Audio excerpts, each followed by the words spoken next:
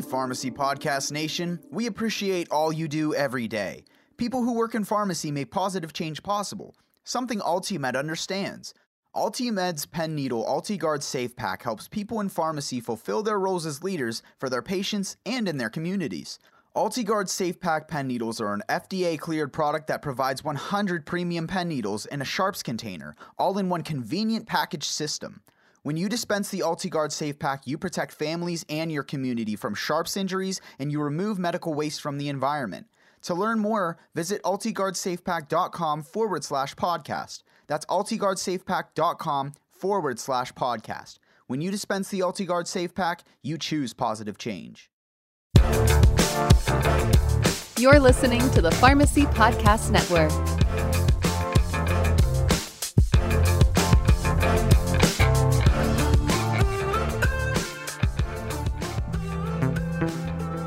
Hello, and welcome to Let's Pharmanize, a proud member of the Pharmacy Podcast Network. I'm Shane Garrettson. I'm Cal Vandergrift. And I'm Kelly Kerr. And today we're talking about the new Netflix original trilogy, Fear Street. All that and more on Let's Pharmanize.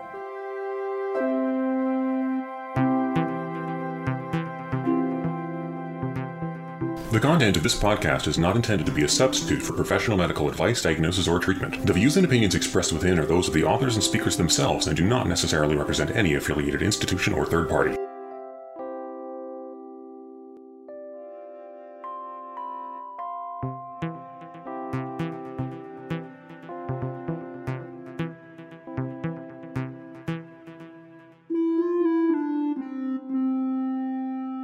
When you watch a movie, particularly a horror movie, it would be beneficial to the overall enjoyment of the film watching experience to a certain degree. Suspend disbelief and temporarily pocket your typical assumptions about what's real and what's absurdly fictional. All in a futile attempt to prevent yourself from asking questions like, how did the bad guy survive that? And 7 EpiPens, really? For pharmacy students and other medical personnel, whether you're students or nurses or doctors or pharmacists, it's tough sometimes to turn off that analytical mindset and just shut up and watch it, as my wife likes to say. This inability to switch off is why we're here today. And where are we, you might ask? Well, don't you know by the title of this episode? Fear Street, USA.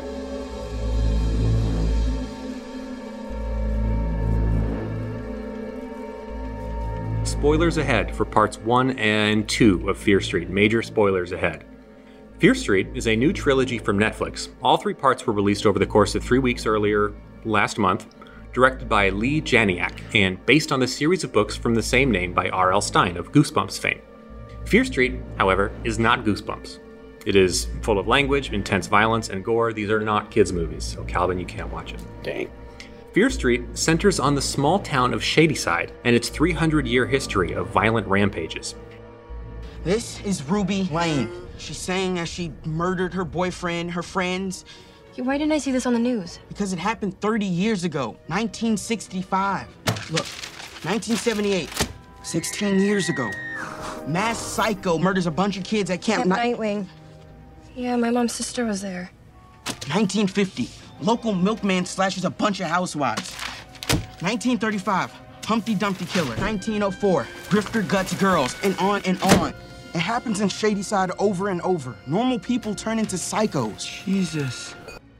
Seemingly unlinked, a person would go randomly crazy and carve up their friends, hack and slash their way through a summer camp full of teenagers. No one could explain the strange behavior of Shadyside's notorious killing frenzies, or why ordinary citizens tend to just snap and go insane with violence and rage.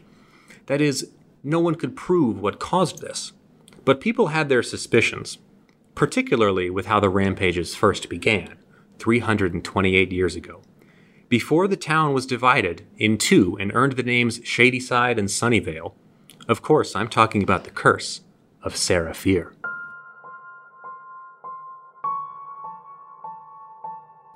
The witch, who in 1666 was captured and hung by the citizens of Union, but not before she made a deal with the devil to maintain control of the land long after her body has withered and decomposed. Here's the curse itself, I'll read it. Before the witch's final breath, she found a way to cheat her death. By cutting off her wicked hand, she kept her grip upon our land. She reaches out from beyond the grave, To make good men or wicked slaves. She'll take your blood, she'll take your head, and she'll follow you until you're dead.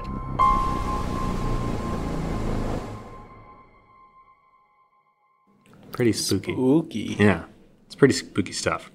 I also mentioned that it's a trilogy, with each part largely taking place in a title year, 1994, 1978, and 1666. The movies are a lot of fun. My wife and I really enjoyed the trilogy. And if you haven't seen it yet, check it out, especially if you like slasher horror. They do the genre really well, and the payoff at the end is well worth the 5.5-hour runtime it takes to watch all three. Now I know what you're thinking, Shane. Where's the medicine? Isn't this Let's Farmanize? Not Let's Review Slasher Movie Manize? Let's Fearmanize. Oh, I should have went with that one. Dang it. Well, I'm glad you asked, my precious listeners. But there's still a lot more exposition to sift through. I'll skip to the third act of part 1.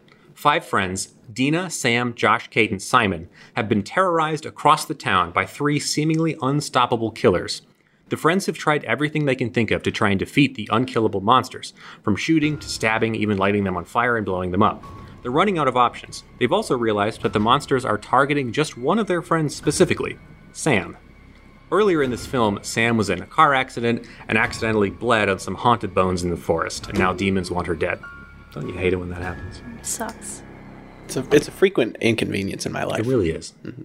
So they get an idea based on a previous survivor from the attack in 1978, 16 years prior. In the end of the rhyme, which has persisted as a reminder of the curse for 300 years, the rhyme, if you'll remember, ends with, "She'll take your blood, she'll take your head, she'll follow you until you're dead." The friends figure out that the survivor from the attack in 78 actually did die, but was resuscitated with CPR. Loophole! The gang puts 2 and 2 together, which usually equals 4, but in this case equals kill their friend Sam. Simon then describes how his brother OD'd on drugs previously and was brought back to life with epinephrine. We already know what the problem with this is, but let's keep going first. They went to the Pulp Fiction School of Medicine. You gotta do is you gotta bring the needle down in a stabbing motion. I gotta stab her 3 times? No, you don't gotta stab her 3 times. You just gotta stab her once, but it's gotta be hard enough to get through her breastplate into her heart. Then, once they have an idea, it's up to Kate, our friendly neighborhood drug dealer, to provide the goods. The plan has 4 steps involving drugs. The first step is a pile of pills to calm Sam down, make her relaxed, and Simon describes this feeling in a way that I can't repeat in a PG-rated podcast. The next step is a pile of pills that will bring down Sam's core temperature. Step 3 is the big one. This is the one that's going to stop Sam's heart. Step 4, once Sam's heart stops and the boogeymen are allegedly subdued, then step 4, EpiPen. So I actually paused the movie because you can actually see each pile of pills, and I went and I looked at them and I ran through a pill identifier, and I figured out what they are. Is it just diphenhydramine? We'll get into it, but yeah, that'd be a good guess for the pink footballs, but not quite. Step 1. 2 round blue pills and 4 pink footballs. So, based on the size and how bright blue the pills are, these are either oxycodone 30 mg or clonazepam 1 mg. I'm thinking they're Klonopin 1 mg, and I'll tell you why in a second. All of the round blue pills are good options, though. You've got diazepam, morphine, lots of manufacturers of oxycodone, all really good options. The pink football ones are a narrower set of possibilities. I only came up with 2, either Percocet 2.5 or Allegra 180. Odds are that it's not Allegra, so let's say it's Percocet with 2.5, and that's why I think the other one's probably Klonopin, just so they have like a mix of 2 different drugs. Step 2 is 4 blue 3-sided pills, little blue triangles, and 8 yellow-green capsules. The yellow-green capsules might sound familiar. There's one great option, and we've done an episode on them in the past. That's also they've also famously portrayed by a different Netflix series, Librium, chlordiazepoxide, 5 milligrams. Although in the Queen's Gambit, they were green on green, I think, but when you run them through the pill identifier, they come up with chlordiazepoxide. That's the only option. The blue triangles, however, a little harder to place. Based on their large size, the only possibility is lamotrigine 200 milligrams, or Lamictal. Oh, what is, like brand name Xanax? I thought those were triangular. Brand name Xanax. Don't they have, they're blue with a X cut out? Yeah. Aren't they triangular, though? Or am I going crazy? I don't think they're triangular. I think they're round. I gotta look. Is Lamictal for seizures? It can be, yeah. That is what it's used for, mostly for seizures or for bipolar disorder. Okay. Nice. I'm not dumb. No, it's one of those breakable ones. Like The Xanny bars? like Those are the 2 milligrams. Okay. Yeah, 2 milligrams or 2 and maybe 1. But isn't there? God knows. I think I've seen like a blue triangular pill though, and I'm just going crazy or something. The only ones that match the size here and like the soft rounded triangular corners is lamotrigine. Okay. There's Bystolic 2.5 are also blue round triangles, but they're way too small. Those are really tiny. Right. These tabs were pretty big, you could tell. Can you think of what might be problematic about giving a patient who's likely never taken the drug suddenly 800 milligrams of lamotrigine? I don't know. Sedation? Possibly, yeah. Stevens-Johnson syndrome. Oh. Stevens-Johnson syndrome is a potentially fatal immune hypersensitivity reaction that can be triggered by improper titration of Lamictal. SJS can also evolve into toxic epidermal necrolysis, where the skin just sort of sloughs off the body. Lovely. Yeah. While SJS is highly unlikely and occurs in a very small subset of the population taking Lamictal, there's other potential consequences as well, including rhabdomyolysis, which is where the muscle fibers die and release their contents into the bloodstream. Either way, Sam's going to need more than an EpiPen. Step 3. After that, there's an important 5-minute interval, which Simon explains it's totally nonsense and it's included in the plot for no reason other than to increase drama and further the story, the action. And then Sam must take 6 red and white capsules and 4 green and black capsules. These are the ones that will allegedly stop her heart.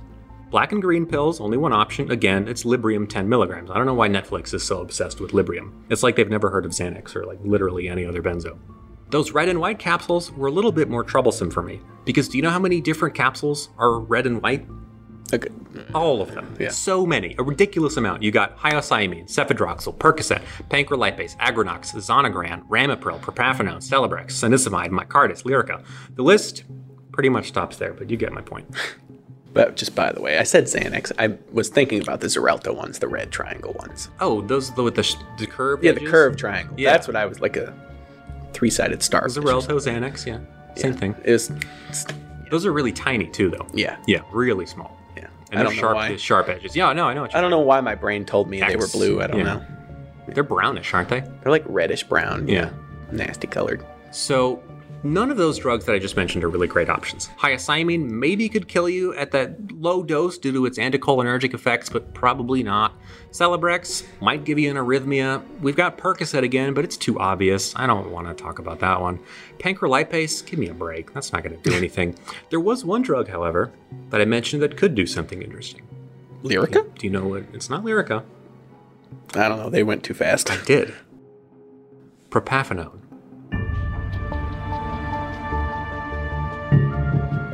A Vaughan Williams Class 1 antidysrhythmic agent, which in simpler terms means that if you have a wonky heart rhythm, this drug can fix it.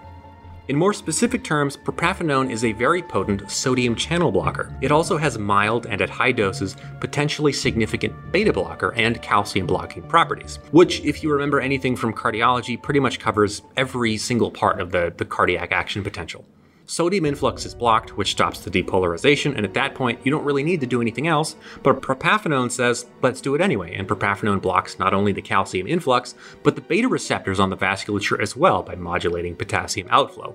So we've identified the pills. That's the first thing I did. But then I noticed that there was a label on screen for a brief second. Just a split second during a rapid-fire quick montage of Kate assembling piles of pills. Now in the movie, the label is illegible. But if you take a screenshot, put it up in Photoshop, bump the brightness and the contrast and throw a sharpening mask on there, you find out that supposedly, somewhere in all of these piles of pills, is atenolol. Okay. Which might sound interesting, because after running shapes and colors through a pill identifier, none of the tablets or capsules came up atenolol. Atenolol in its non-combination form is, for most manufacturers, a small round white or pink pill, a tablet specifically, which means we got you, Fear Street. You thought we wouldn't notice, but we at Let's Pharmanize see everything. I will be expecting an apology letter in the mail. Since none of the pills she took actually resemble atenolol, I'm not going to entertain it as one of the possibilities. Although, wouldn't that make more sense if you wanted to stop the heart and then bring it back with resuscitation? Wouldn't you rather want to give a beta blocker than something that's going to mess with the physiology of the depolarization? Potentially. I didn't really look into beta blocker overdoses. Yeah. However, do you know what's used for beta blocker overdose? It's glucagon. Oh. Glucagon is used for a beta blocker overdose, and not because it reverses the activity of beta blockers. It's not necessarily a reversal agent, but studies have shown that glucagon maintains normal cardiac function even in the presence of beta blockers. So it just keeps your heart doing its normal thing, even though beta blockers are trying to slow it down. Keep giving glucagon until it wears off. Probably until the body eliminates the beta blockers. Most of them have pretty short half-lives anyway. They're not going to stick around for too long. Right. Interesting that they wouldn't give something else like that. Yeah. Like phenylephrine, I guess. You could boost the heart rate. I guess that's not a good long-term solution. Probably not. Well, there's no long-term solution really to antidotes. Well, yeah. That's kind of the thing. Did you have something you want to say? Yeah, I have a question. What's up? You know how they cut to shots of like piles of pills? Yeah. Are those pills in movies real, or are they made by prop departments? Do you know? That's a good question. I don't know. I would imagine that they're fake pills, that they're sugar pills. I mean, who knows? No, I'm just kidding. Well, so it's not. It's legal. Anyone can just buy capsules. That's why I'm sure capsules are a lot more frequently used than tablets in a lot of films. However, if you buy capsules, I don't know if you can buy colored capsules. You don't think? I don't think you can. I think when you buy capsules in bulk, like they're just clear. I think we'd have to Google that. I'm pretty sure you could buy colored capsules if you wanted to. There's really strict legislature involved in like designing pill designs though, because they have to be different. If you make a pill bottle, like, are they basically forging like what a doctor would do into a pill bottle? I'm sorry, that was really... No, that's a good question. That does raise a good question. Like, or for instance, if there's a prescription itself on screen, would that be considered a forgery? Yeah. I don't think so, since it's the act of making a movie. Yeah. Or like a film or something. That's a really good question. What if one of the extras took it and just... And brought it to a pharmacy? Yeah. That would be illegal. Okay. Yeah, you can whatever color you want, you can use. Really? You can purchase. Yeah. Oh, wow. You can also purchase vegetarian or gelatin capsules, which is nice apparently. Yeah. Thanks, capsulesupplies.com. I mean, I know in movies... Capsule supply stuff. I know in movies they don't smoke real cigarettes. Like They don't? No, John Hamm on Mad Men smoked catnip cigarettes. That's what they are. They're like herbs all rolled up, and they're less bad than tobacco, but bad still, kind of. Because you're inhaling those incomplete hydrocarbons. Yeah. Well, I think about all the people that are like totally not inhaling the, totally, Yeah. Bill Clintoning that cigarette. No, no. Or like Martin Sheen for Mass Effect. Yeah. Because he was the elusive man, and he would just suck on a pen, because, it was a video game. Right. So when he did motion capture, he would just suck on a pen. Oh, see, that makes sense. Yeah. Okay. There's actually like black and red capsules. That sounds kind of dope. Who knows? Interesting. That seems like that would be something you wouldn't want to take. Anyways. Are you going to make your first purchase today? I might. Well, they're $58. All right. I don't know if I Wow, okay. That's expensive. Okay, so let's talk about the actual execution of the plan. Here's where things get unpredictable. The friends are holed up in a grocery store where Simon works, and in an attempt to bait and trap the monsters, the friends use Sam's blood to attract them, with the plan being to distract the monsters long enough for Sam to then take the medication in order and stop her own heart. Things start off going according to plan. Sam takes the first 2 piles of pills, but then before she can take the last one during the 5-minute wait period as described by Simon, one of the monsters knocks over the tray of pills, and Sam and Dina have to flee to another part of the store. Everybody is cornered. 2 of the friends are dead, and the monsters are closing in on Sam and Dina. Their plan for stopping Sam's heart is now impossible, and they need to do something fast. Suddenly, something in the grocery store catches Dina's eye. Something in the seafood department. Something that's captivated the eye of dozens of children throughout the years, including me. Can you guess what that might be? Lobster tank. Yes! It's the lobster tank. Good guess. Dina gets the bright idea to drown Sam in the lobster tank. In a very intense standoff, the monsters are closing in. Dina pushes Sam's head beneath the chilly waters of the lobster tank. As the monsters inch closer in a very dramatic slow-motion scene, Sam slowly loses consciousness. Her hands go limp, and her heart stops. The monsters disappear, the lights flicker, and Dina and Josh realize that they have little time to act before Sam is lost forever. It would have been a lot more convenient if she just had like a really bad allergic reaction to seafood or something like that. Really convenient, yeah. So they frantically pull Sam out of the water, and here's a multiple choice quiz for you. What do you think is the first thing Dina does when Sam's on the floor? A. Immediately perform compressions to the tune of 2 Worlds by Phil Collins from the Tarzan soundtrack. which if you don't know, is one of the tracks with the correct beats per minute to which you can perform CPR. I really hope that's the correct answer. B, uses a Ouija board to ask Sam's ghost what to do next. C, weep over Sam's cold body. Or D, 7 EpiPens to the sternum. I have a feeling it's going to be B, and I don't like that, but I don't know. Okay, in case you missed the reference from the beginning, yes, Dina goes with the EpiPens to the sternum. And not just one EpiPen, 7, all in the same spot, upper sternum. After that, she does the weakest and worst compressions I've ever seen, just shameful. They're embarrassing. Elbows drooping and everything. I mean, it's like she does 7 wimpy compressions and then a single rescue breath. After 30 seconds of the worst massage of all time, Sam pukes up some lobster water and is miraculously alive. They embrace, and all is well until the inevitable twist that lives at the end of every slasher horror movie. But that's not what we're here to discuss. Before we talk about the executed Plan B, let's talk about the original Plan A. Let's go over the dosages of those drugs again that I mentioned. So step 1 was 2 milligrams of Klonopin and 10 milligrams of oxycodone. Since Percocet is a combo pill, there's also 1,300 milligrams of acetaminophen, which is a lot, but not quite dangerous territory. Step 2, 800 milligrams of Lamictal and 40 milligrams of Librium. Oh, that's a lot of Librium. Step 3, the step that Sam wasn't actually able to complete, 2550 milligrams of propafenone and 40 more milligrams of Librium. That sounds like a lot of propafenone, and it is. There's a lot going on here in general. Let's break it down step by step. First of all, the timing here is way off. Taking all of these medications would take much longer than just a few minutes to exert any kind of effect, at a minimum of 20 to 30, before there's therapeutic levels of drugs in Sam's system. However, this is something that we encounter again and again with pop culture, movies, shows, video games are huge offenders here, but we get it. You don't want the viewer or audience to wait around for the drugs to kick in. We want to see the action. We want to see it now, so we'll allow it. But that's the only mercy we will be demonstrating henceforth. Clonazepam and oxycodone, at those doses, Sam's going to feel very relaxed. Those are both therapeutic doses. Clonazepam is going to have some pretty potent GABAergic effect, activating benzodiazepine receptors. This will slow down receptor firing by hyperpolarizing neurons, making the threshold for activation further away from baseline and dramatically reducing the excitability of neurons. Layman's terms, a chill pill. Oxycodone has similar effects on neurons, with its hyperpolarizing effect facilitated through kappa receptor activity, as opposed to mu, which is where the analgesic effect is potentiated and oxycodone's affinity is the highest.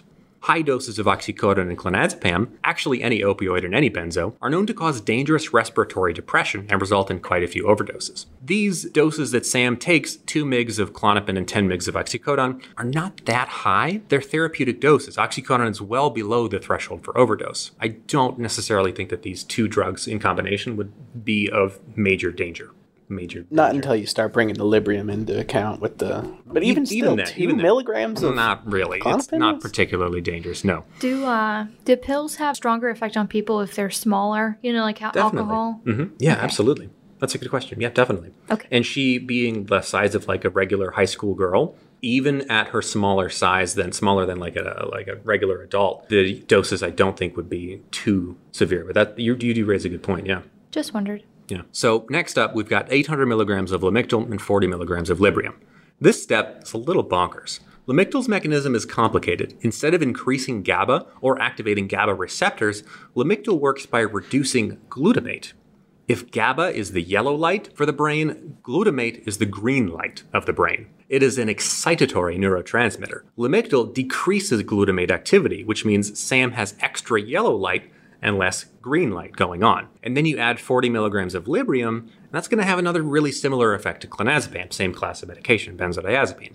Although I think it's a little more short-lived and perhaps less selective, which means it could have more adverse effects. That is an above therapeutic dose, but it's not dangerous. If you'll remember from the Queen's Gambit episode, we determined that the LD50, which is the dose at which 50% of subjects die, was 123 mg per kg, which would put the LD50 for Sam at like 7,000 milligrams, based on like the average weight of a high school girl. We're way below that. Lamictal, I mentioned earlier, could cause Stevens-Johnson syndrome. This is really rare, and it's mostly associated, as far as I know, with incorrect titration to therapeutic levels. A single high dose of Lamictal, while certainly not safe, would likely have different outcomes, and case studies have mostly associated this with no major toxic effects other than drowsiness, vomiting, ataxia, dizziness, and tachycardia. On to step 3, or back to step 3. 25-50 milligrams of propafenone and 40 milligrams of Librium, bringing the total Librium to 80 milligrams. The Librium is going to cause additional sedation for sure, but where we are, we're not safe, but not lethal necessarily. The max daily dose of propafenone is 425 milligrams twice daily, so daily total of 850. Sam consumes 3 times that all at once. Sam would consume 3 times that all at once. For propafenone, the LD50 is 341 mg per kg, which is pretty high, almost 3 times higher than Librium. For Sam, that means she'd have to take 18 grams of propafenone to have a 50% chance of it being a lethal dose. That being said, people have died from less. There have been a number of case studies of propafenone overdoses, one of which involved the intentional overdose of about half that dose, and despite resuscitation attempts, resulted in death. In a few other cases, resuscitation was successful. A combination of CPR and administration of catecholamines could bring you back from the brink after a propafenone overdose. Can you name some catecholamines? I don't know, man. It's been too many months in school. It's been like 3 months. So you got dopamine, norepinephrine, and epinephrine. Right. There's a few more, I think, but those are the big ones. In many of the cases, glucagon was administered as well. So I already asked you this, but can you tell me why they may have administered glucagon? I don't know. Enlighten me. In a propafenone overdose? Right. It's because that's the antidote. It's because propafenone's got beta blocker activity. Right. So they would use the other 3 to reverse its first activities, and then glucagon to reverse the beta blocker activity. That's still amazing to me that glucagon would do that. Yeah, it's pretty cool. Yeah. Glucagon, it's not a reversal agent for beta blockers, but it's the first-line antidote because its effects of increasing heart rate and myocardial contractility are not affected by the presence of beta blocker drugs, meaning that the effect is facilitated through a different mechanism entirely, one that doesn't require or compete with beta receptors. The dose of an EpiPen is 0.15 milligrams of epinephrine. 7 EpiPens is 1.05 milligrams. A little more than a milligram, just negligibly more than a milligram. Can you tell me what you remember from the guidelines for cardiac arrest for non-shockable rhythms? Like an asystole? No. You don't remember the guidelines? No, not even a little. The first step is epinephrine, followed by CPR, which is exactly what Dina does. But that dose, 7 EpiPens, that's ridiculous, right? Way too much. Actually. That scene just keeps going in the movie. Like, it's just like 1, and then 2, and then 3, and it just keeps on. Yeah. It's long. It is long, but it's right. The guidelines for asystole are 1 milligram of IV epinephrine every 3 to 5 minutes. And Dina uses 1.05, which is negligibly more. And if you factor in slightly reduced bioavailability, I couldn't find exact numbers on it, but typically when you go from IV to intramuscular, you do lose a tiny bit of bioavailability. 1.05 is really close to the target. It would be acceptable. It would be safe. It might work. So they have one piece of the puzzle, the epinephrine. They would also need dopamine, glucagon, IV fluids, potentially lidocaine to stabilize, an EKG, and then proper CPR. Sam's survivability is slim. It's possible, but very, very slim. Even though there's also a fair amount of opioids and benzodiazepines in her system, it's not enough to require Narcan or flumazenil administration. Let's grade Plan A. I'm thinking A for effort, C- for accuracy. Way less than that. You think so? I think they really tried. They had to have had like a pharmacist or a medical professional consultant who gave them some great advice and they accepted half of it. 2 milligrams of Klonopin? That's a safe dose. Yeah, that's what I'm saying. Yeah. It sucks. They're trying to kill this girl. Right. So the first 2 steps of the medication or of the drug cascade were just to get her like calm down and chill out. Oh. The killing drug would have been the propafenone, which at that dose would have worked, and EpiPen almost would have reversed it. I don't like this. I thought it was more solid than I expected. I mean, is the goal though to not give her so much that she would not be able to be brought back, or is that even a factor? That is definitely a concern. They wouldn't want to give too much Klonopin or opioid because the EpiPen's not going to reverse it, like the infamous scene from Pulp Fiction. That wouldn't work because you're not going to kick the opioid off the receptors. There's still going to be respiratory depression. But her doses were low enough that it would sedate her, but it wouldn't kill her. Okay, because I read a book like a while ago where a woman tries to like take a ton of pills to kill herself, but she ends up in the hospital. It didn't work. However, she has like major liver failure or like organ failure afterwards. So would that be like a risk factor for her if she would have taken like a large amount of pills and then they brought her back? Oh yeah, depends on which pills, because some are really dangerous after the therapeutic dose. If she tried to OD on Tylenol, that most certainly would happen. I think it was Tylenol in that book I read. Yeah, that's going to cause major liver damage. I read that like a few years ago. Yeah. Shout out to my How Do You Work Tylenol episode from so long ago. Tylenol. I don't mess with Tylenol. So I don't know. I still think A for effort, C minus. So that's plan A. We still got to talk about plan B. I got to tell you, it's a D minus, and I really think that had they done the seafood, had she had a seafood allergy, then yeah, EpiPen makes perfect sense. But EpiPen is the first step in the cardiac algorithm for asystole. Like, I get it. Like, I don't hate it. It's not F quality. They even had the right dose of EpiPen. I don't like it. No, it's not it. This seemed like a stupid plan. Let listeners settle this debate. C minus or D minus? C minus or a D minus? Why didn't the grocery store just have a pharmacy? It did. It did? Yeah. That's where they got the medications. That's where they got the pills from. And the EpiPens. Go take some more. Why does she have to drown her in a lobster tank? Because it's a dire situation. Their drug dealer friend got killed. Yeah. She died. So she was start downing pills in the pharmacy. And let me tell you, that death, man. Don't spoil it because he's going to watch it. Okay. It's something if you watch it. Nice. Yeah. Gross. Okay. So that was plan A. The plan didn't actually go that way. The plan was not actually executed. Let's talk about plan B now. The lobster tank plan. Zombie ghost monster spills the pills and Sam goes for a swim in the lobster tank. There's a lot physiologically going on in drowning. The Journal of Physiology in 2016 declared that we don't really know a lot about drowning, and then went on to explain it for 30 pages, so it seems to me like they might know a thing or two about drowning. Imagine an RCT about drowning. Half the population gets drowned. That'd be awful. So, the organs are deprived of oxygen, the victim swallows and aspirates air, and there's a key distinction that makes drowning different from other events that require resuscitation, and that is hypoxic cardiac arrest. In contrast to cardiogenic cardiac arrest, which means originating in the heart, hypoxic cardiac arrest means the whole heart is not getting enough oxygen, and in the event of drowning, neither is the rest of the body either. All of the organs are in the same boat, so to speak. This can occur very quickly, within 60 seconds from aspirating water. There is a case study of a young child, less than 2 years old, who drowned and was resuscitated in 2005 using a combination of CPR and epinephrine and vasopressin. Epinephrine is a part of the resuscitation process, and while in the case of drowning isn't associated with better neurological outcomes, there's often still cases of brain damage, it's associated with better mortality. There's a couple of retrospective studies from various countries throughout the years, and they're not all consistent. So epinephrine is a component of restarting the heart, along with CPR. However, the sternum is a terrible place to inject anything. You're not going to pierce the sternum with a 15 millimeter needle. That's how long the needle is on the EpiPens. And all of the drug is just going to bubble and collect in the subcutaneous space between the muscle and the bone. There is very little muscle mass and poor vasculature to the space right in front of the sternum. The best place for an epinephrine injection is the thigh. It's a large muscle, lots of tissue and blood to absorb and circulate the drug, and it's accessible. You can use the EpiPen right through the clothing. It's like that horrible injection site from the drug from Equilibrium. Remember that? Where they'd inject it in the side of the neck? Oh, yeah, that's awful. Another terrible place. The sternum, terrible.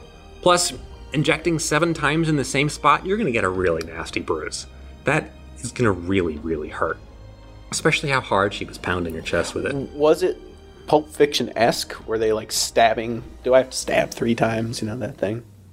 She just stabbed. Oh, yeah. I remember that. She just hit her like 7 times in the sternum. Just same spot. Same spot over and over like again. Exact. It felt like maybe they actually did like draw a bit of a bruise on her towards the end of it. It kind of looked like. I don't remember that. It was dark. It was a good movie series. Okay, let's talk about the next step in the algorithm. CPR. What are the magic numbers for CPR? And there's two. Is it 20? Is it 60? I don't remember. It's 30 and 2. So 30 compressions and 2 rescue breaths. The point of CPR is to circulate oxygenated blood through manual external pumping of the heart. Dina gives 5 wimpy compressions and a single rescue breath, and then she just waits. Sam stirs to life, barfs up some water, and is remarkably healed and supposedly not suffering from brain damage usually associated with even brief periods of oxygen deprivation. There was a lot to unpack here. When my wife suggested that we watch this slasher trilogy on Netflix, no way did I anticipate that there was going to be so much to analyze, so much rich pharmaceutical material to examine. Ultimately, I give the executed plan another A for effort and a C+ for execution. Because while it would be more likely that Sam would survive drowning rather than a propafenone overdose, there's still the little details that get in the way. In terms of entertainment value, it's a really great trilogy. We loved it. It's scary, funny, the plot is intriguing, acting is great, there's wonderful LGBTQ representation, which I love seeing more of, and like I mentioned, there's a great payoff at the end, which makes the 5 hours feel worth it. It's a great series, and if you have made it this far in the episode without having seen Fear Street, go ahead and give it a watch. And give yourself a scare. The end. Any additional thoughts on Plan B? It's not a C+. I don't like it. What did you think? So you D- for Plan A, the propafenone plan. What about the drowning plan? I just don't think out of all of the things, like, I get it, split decision, you know, you're moving fast. This witch, you know, is going to kill you. And, you know, you look at a lobster tank and you're like, oh, let me go drown my best friend. It seems like there's so many better ways to kill, especially if there was a pharmacy in there. Right, but she didn't know how to use the pharmacy. I get it. But if the drug dealer had already explained what was going to happen with this propafenone thing and the opioid thing, you'd think they would know. See, what if they tried to do that? Here's a better ending. They try to get in to the pharmacy and they try to get out some dangerous drugs, but it's a time delay safe. And they have to wait 3 minutes and then the witch just kills them. Honestly, though, propafenone, what would be like the number one drug to do that and then resuscitate yourself? It would have to be an opioid and then Narcan and then redo. And then resuscitate. I feel like the Narcan, though, would be too slow. Maybe. Oh, you know what would be really good? A paralytic. Something like Vecuronium. They're not going to keep that in a Publix, but... Maybe, I don't know, maybe.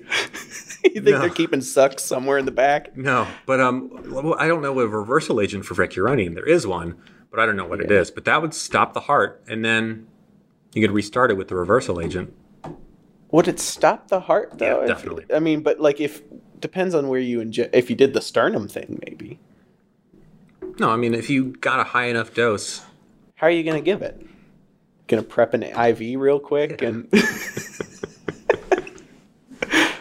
What other drug options could you use? Atenolol would be possible. You could reverse that with glucagon, and that's a narrower selectivity than propafenone, so you got a better chance of actually directly reversing it instead of just reversing one of the effects.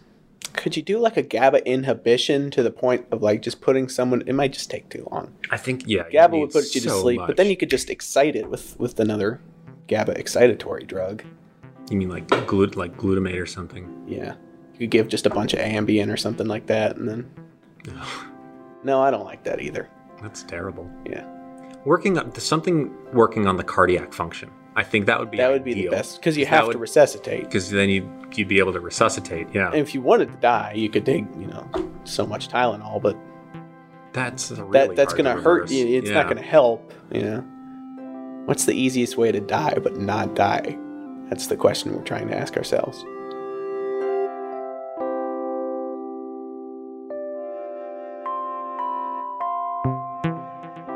Thanks for listening. You can follow us on Instagram, Facebook, or Twitter to keep up with our episodes and content. And special thanks to Kelly Kerr for making our music.